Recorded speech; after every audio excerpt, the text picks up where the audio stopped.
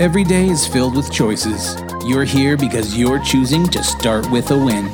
Get ready to be inspired, learn something new, and connect with the Win Nation.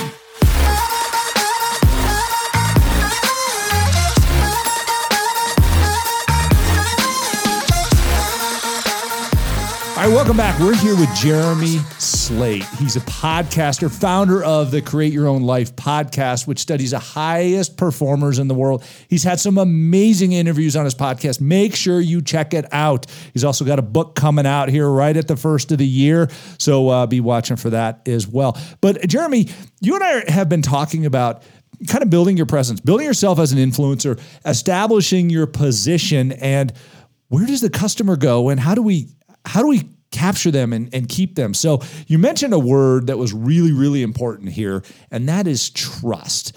They come across you every now and then. You're like, hey, what's up with the customer? You know, I had these people show up on my podcast or something, but I didn't gather any emails or I didn't gather any information. How do we build that trust? Give us kind of a flyover what your perspective is on that. Well, I think the first thing is actually let's talk about the problem, right? I've had so many people come to me and they say, okay, so I need some help with reputation management now. We're on the first page. Our first result on Google is a ripoff report.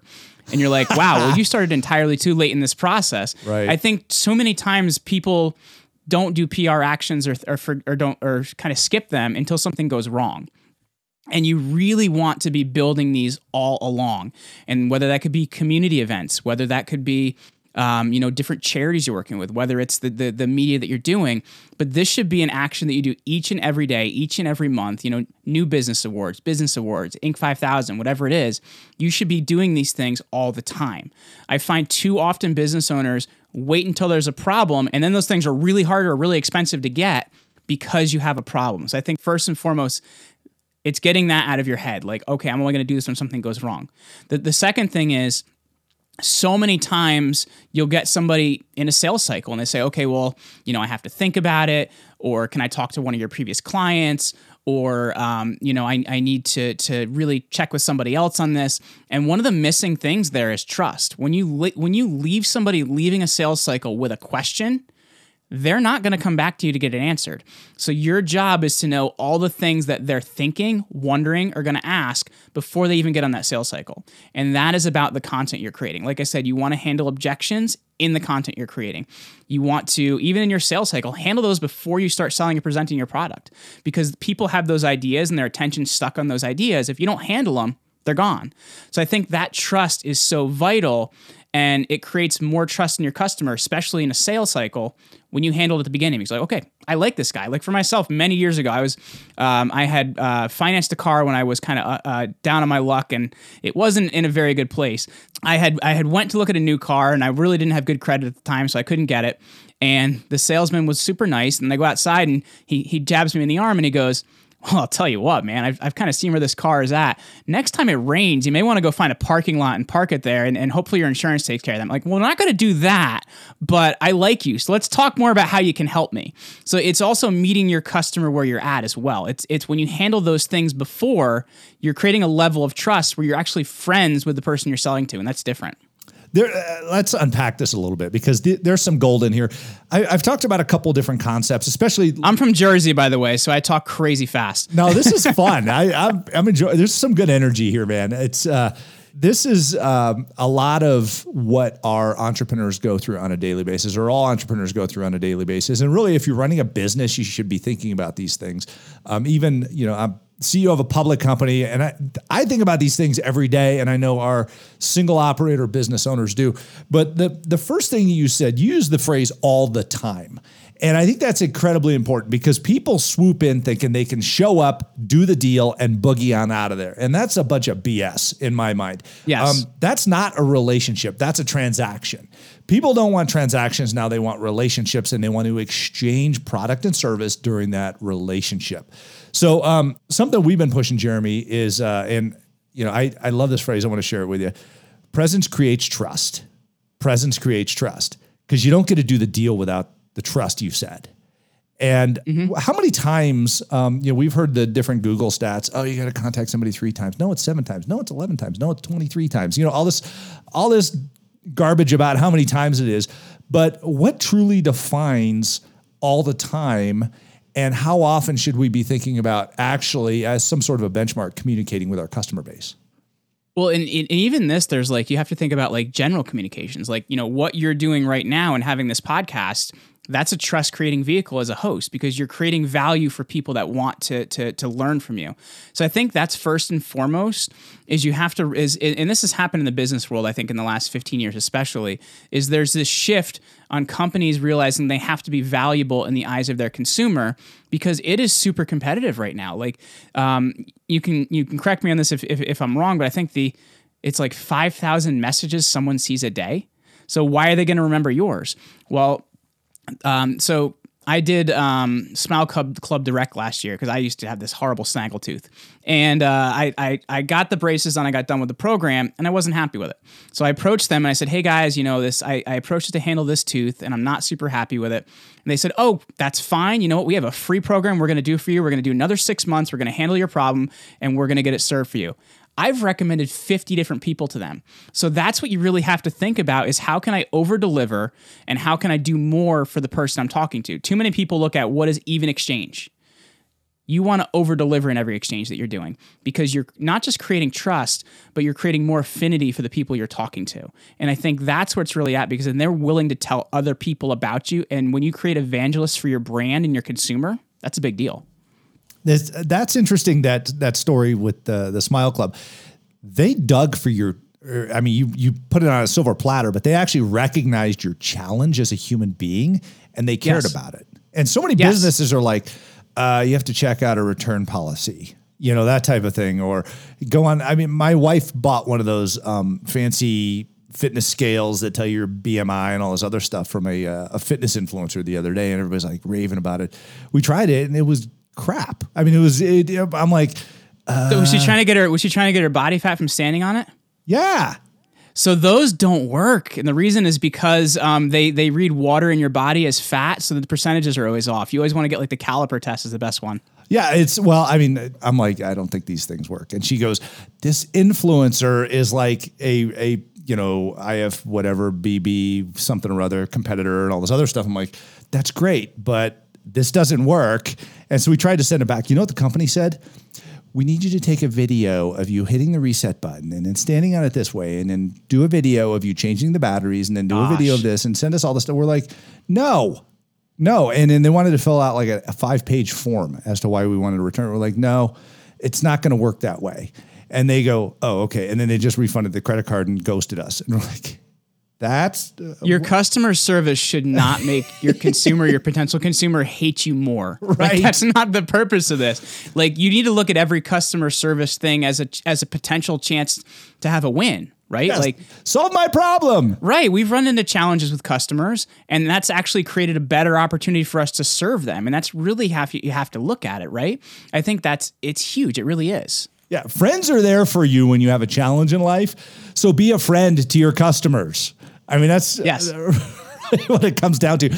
But it's all right. Let's and from to that perspective as well. Like, and then I'll let you wrap us back around. But from that perspective, right? Like, when you've left a review for something, how many times is it because you're angry, right? People are less motivated to leave a review when they're happy.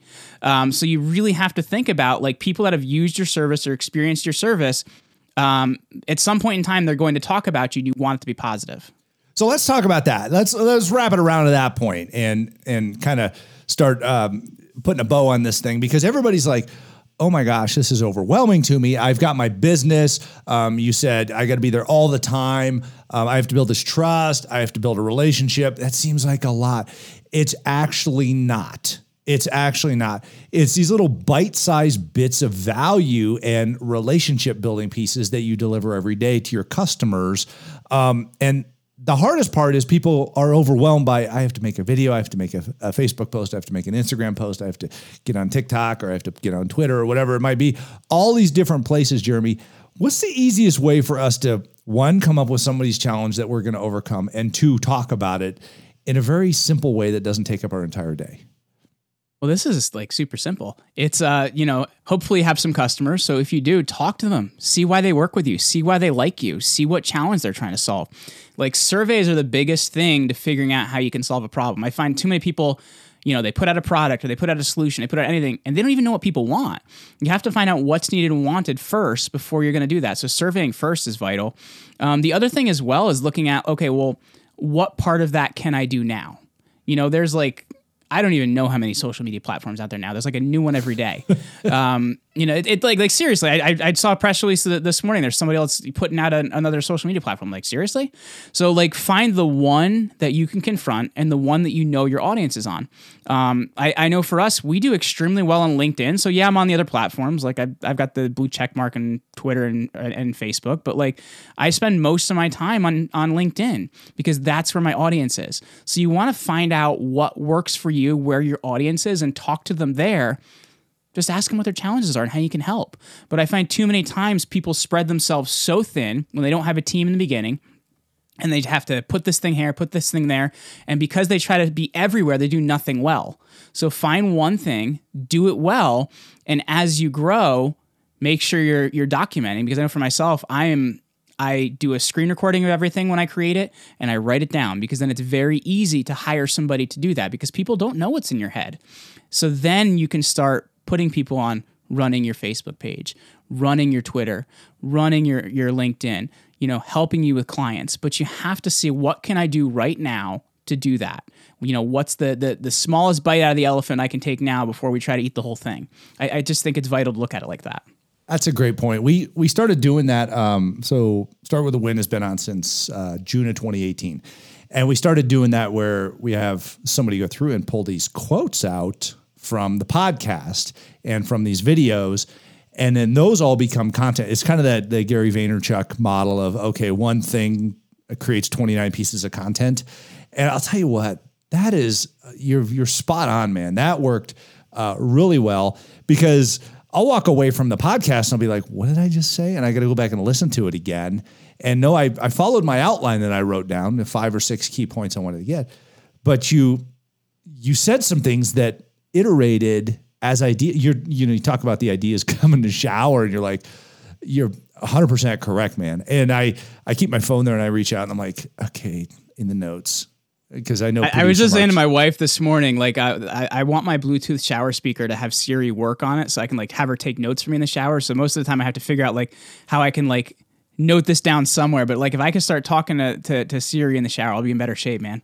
Yeah, wear your AirPods in the shower or something like that. I don't know will you get electrocuted if that happens? How does that work? You can swim with them, I guess. So really? Yeah, yeah, you can wear those things in the water. I mean, don't ruin them on my behalf. But my understanding is you can do that. I was talking to some guy. He goes, I ride my bike and I dictate things. I'm like, how do you do that? He goes, well, I use Siri. And I go, don't you sweat on your AirPods? He goes, they can get wet. I'm like, oh my gosh.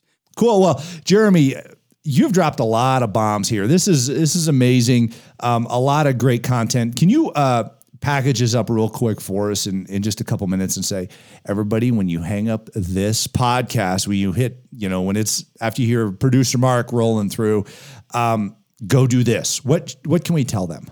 I would say to people that are listening to this, okay, so what do I do from here? Well, The first thing is find out what's already out there, because I think that's where people already mess up, is they try to put their ideas out there. And I did this the first time. The first version of my podcast was called Rock Your Life. Somebody already had it, and it was trademark, which means I couldn't do it. So you want to find out what's already out there, then find out how you're different from that, and find out who the influencers in that space are, so you know where your listeners are. The other thing then would be to really figure out, okay, what is the content platform I'm going to focus on? Is it a podcast? Is it YouTube? Is it Twitter? Is it Facebook? Whatever it is, focus on one platform. And then I would say, I find interviews, whether they're in written form or whether they're in verbal or video like we're doing now, is the best way to connect with people, because it establishes networking and also positioning. So interview people in your niche. And I think, to me, that's one of the best things that you can do to get out there. And then once you start seeing some attention, start getting yourself either in industry blogs or interviewed in places in your niche. And when I say niche, I find most people start out way too wide. Start small. That is so vital. So figure out what's out there, differentiate, pick a platform, find out who the influencers are, interview them, then get yourself interviewed. That is going to be the biggest thing to really getting out there and getting seen and known and heard and trusted. Perfect. Great information. Jeremy Slate, founder of the Create Your Own Life podcast, on a 2-part series here. Thanks for all of this amazing marketing and sales information, man. And I do have a question for you that I ask Yes, sir. every guest on the show. Our listeners love to hear this. Jeremy, how do you start your day with a win? So I take a cold shower every morning, and when I get through it, I'm like, man, I did it today. The hardest one I ever took is on a ski trip up in Lake Placid. I've never felt water that cold before in my entire life. So I start every morning with a cold shower, and it has a few benefits, man. It wakes you up more than you've ever been woken up before is one of them. But it also supports your immune system. It supports fat loss because it actually works on the thermogenic fat in your body to make it burn other fat. So it's a really good thing. Good way to start the day. And if you can do that, man, you'll be surprised what things you can do after that. Awesome. Thanks, Jeremy. Appreciate you being on the show. And you got a baby coming here real soon. Congratulations on that. And Thank you. Thanks for starting your day with a win. Thanks for having me, guys. Hey, thank you, Jeremy. Hey, and thank you for listening to Start With a Win. If you'd like to ask Adam a question or potentially tell us your Start With a Win story, leave us a message at 888-581-4430. Don't forget to go onto iTunes and subscribe, write a review, and rate the show. It helps us get the word out and reach more people. For more great content, head over to startwithawin.com. And until next time, remember, start with a win.